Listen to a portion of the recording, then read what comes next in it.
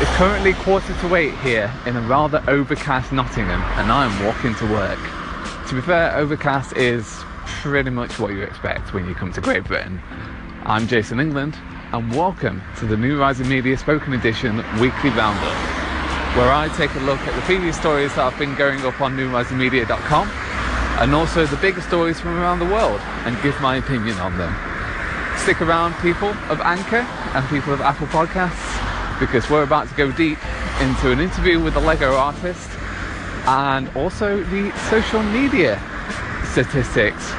Facebook, Twitter, Snapchat have all had their quarterly earnings calls, and some pretty shocking numbers have come out. Stick around. This week I spoke about the 6 pointlessly stupid gadgets that are going to be a thing because of Kickstarter. Now, my opinion on Kickstarter is pretty mixed, as you could probably tell from the choices of gadgets that I have. And that opinion is along the lines of, it is beneficial to give power into the hands of the consumers in terms of what products they want to see and what kind of products they want to buy and use. But on the flip side of that, consumers, they can be pretty stupid at times. I know I've been pretty stupid at times. I bought the Dreamcast, for God's sake. And you end up sometimes with fully funded LED eyelashes or a fully automatic toothbrush that kind of looks like a mix between a rugby mouthguard and a pacifier. It's a weird time, people. Main moral of the story is treat Kickstarter projects with a pinch of salt. Unless you hear from elsewhere, unless you hear from experts that something like that would be warmly welcomed around the world. And now the sun has come out here in Nottingham. That is a strange sight. Next up, I got the chance to speak to a Lego artist, a guy called Nathan Sawaya, after I checked out his art exhibit called Art of the Brick DC Superheroes in London, actually opposite the ITV studios. It's pretty cool. Biggest and best piece that I saw there was the Batmobile, which I do believe was built using over 200,000 bricks. Absolutely mental, the statistics around it, but I needed to talk to this guy about it. I needed to find out more about his backstory, his inspirations, how much time he actually spent on these projects, and also what his favourite bits were and what inspired him to get into DC Comics in the first place. So go check that out, newrisingmedia.com. It's pretty cool. Next up, on my commute, I'm just walking past the Notts County Football Ground, which is the world's oldest football team. Take that as you will. One of the main questions that came when I heard that stat and I saw it blazoned on the side of the stadium is, who else were they playing against? If they are the world's oldest one, then that would have been a very lonely game of football if they were just sat there playing by themselves, and hopefully somebody else came eventually and played against them. It's like the champions are us, whether you like it or not. But anyway, next story revolves around social networks, and their quarterly earnings calls all came out recently, and it gave us some pretty eye-opening stats about how well each of them are doing. First off, Facebook is performing better than expected. Everybody was kind of expecting, with the millennial turn to 18s to 24s, using different social networks other than Facebook, as you could tell by the growth rate in Snapchat. It turns out they were wrong. As of late June, the active user base went up to over 2 billion every month, and every day 1.2 billion people log in to use the service. In terms of Instagram, there are now 250 million stories posted every day. Instagram stories, as you know, is a complete rip-off of the Snapchat stories function, but yet people have loved it, people have started using it, and I feel that's because of the user interface. It's a lot smoother than what you get on Snapchat. It's a much better user interface, it's much more fluid to use, and in that respect, that's the reason why they have completely surpassed Snapchat in that stat. WhatsApp has now gone over 1 billion daily active users, and Facebook Messenger 2 billion messages I think are sent every month.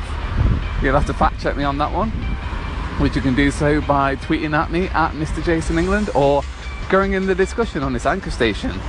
Cool. And now we turn our attention to Twitter as we walk past Hooters. And with Hooters being quite the out-of-date, archaic restaurant, Twitter seems to be going the same way, as the user base, active user base, grew by exactly 0 users. That's right, 0. Over the last quarter, no more people have signed up for a Twitter account than where it has been at its current state. And this was on the wave of some pretty good Q1 results, in that they'd grown like a few million people, whereas now it's just grown a bit stale, it's grown a bit flat, and that's because there's not been that much innovation in the platform. Nothing has really moved. They haven't really added any new features, and the whole idea of Twitter is still a bit of a mess at the moment. Like, it's a good broadcasting tool to post any thoughts and post opinions, and it's great for businesses, absolutely wonderful for social media managers out there to be able to prove my tweets reach this many people, because to be fair, the figures can be quite heavily inflated by just putting the right hashtags on there. But man, what is going on with Twitter? Is it going to be around? Is it going to be the same as it is now? Anyway, I've got some pretty simple fixes. First of all, give people the option to edit tweets. Now, I know that there's a lot of, let's call it tweet politics, that could affect this decision. So what, for example, if there's a politically left-leaning tweet that performs pretty well, and then the account gets hacked, and they change the tweet that's been retweeted hundreds of thousands of times, and by that point it's then spreading a right-wing agenda or a left-wing agenda. It could be the other way around, and it could be used for bad in that way. But it's these kind of features that are needed. If somebody makes a spelling mistake on a tweet and they want to make a news story about it, looking at your Daily Mail, chances are you can probably screenshot it before it gets edited anyway. So, for the love of God, actually give us the features that we want to see. Give us that. Give us a better analytics platform for social managers to be able to understand how well their tweets are doing, rather than just impressions and reach. Give us a single number instead of the replying feature at the moment, which completely gets rid of the @ usernames. Put the @ usernames back in there again. Be brutal.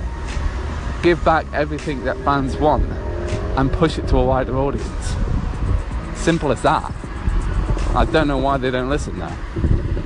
And finally, a bit of an obituary to two of the world's most popular music gadgets. Apple has officially confirmed yesterday, technically in America, but kind of today here in Britain, that they have discontinued the iPod Nano, and I'll just wait for that rather inconvenient motorbike to go by. The iPod Nano and the iPod Shuffle are to be discontinued by Apple starting today. While many people will think this is a long time coming, it's also quite a sad time. The iPod Nano literally changed the way that people viewed MP3 players. It became this small essential gadget for people to use. It was an essential tool, more than the original iPod was. You could argue that this is actually the true iPod if you look at how overwhelmingly better the sales numbers were for this compared to the classic iPod or the original iPod. For the Shuffle, this was Apple's way of going after the smaller market, going after the tiny players and the really fiddly user interfaces. I used to have the tiny Creative Zen player myself, so I know the trouble. I also used to have one that used to be a USB memory stick that I would sneak into school, and I would run the earphones through the chest pocket, down my arm and into my ears. of my blazer, because that would be the only way I'd manage to like sneak the cable around my back. It's really strange way of doing it, but it got results. And I don't know, I feel weird about it. It's kind of officially marked the death of, I guess, single function gadgets in that respect, whereas like, no doubt you now listen to music on your phone. You don't use a separate MP3 player to listen to stuff.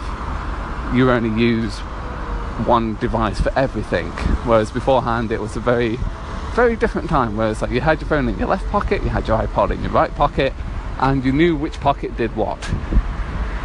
And you also plugged into a computer to take data off it and to get your music and to get your podcasts. Whereas now, it's all immediately available with instant gratification at the touch of a button on your phone. So, thank you for bringing the music industry to where it is now. And I might get my old iPod Nano out. I do miss it. And that's it, as I walk past my old stomping grounds, the Lace Market. I used to live here in an old cigar factory.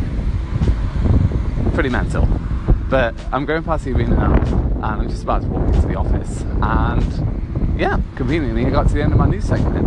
What did you think to it? Did you enjoy it? Did you not enjoy it? This is the first time I've kind of gone on a bit of a improv basis to try and like come up with the news quick and report it quick on the Friday roundup, instead of having the script of the actual blog in front of me to read off.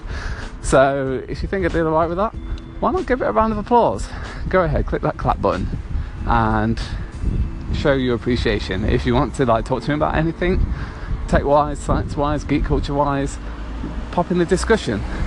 And if you're wanting to listen to this on different podcast services, then you can find me on Apple Podcasts, let me get this right, Google Podcasts, Pocket Cast, and somewhere else, I know that.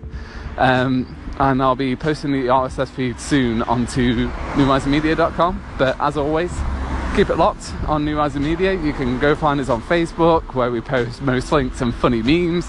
You can find us on Twitter at newrising_media, where we share news from the wider spectrum and then also our own news alongside funny memes. Or you can find me on Twitter at Mr. Jason England, where I'm usually ranting about stuff or posting pictures of dogs, because that's kind of my thing. You can find me on Instagram at Mr. Jason England, and you can find me on Snapchat at the same address. So yeah, thank you so much for listening in, and do feel free to favourite this station on Anchor, dear fellow anchorers. And I've seen it all kind of go up, and in positive news, I have made the top 500, which I don't know how easy of a goal that is, or how hard of a goal that is, but I really appreciate it. Thanks for listening. Take care. Have a good weekend. Bye.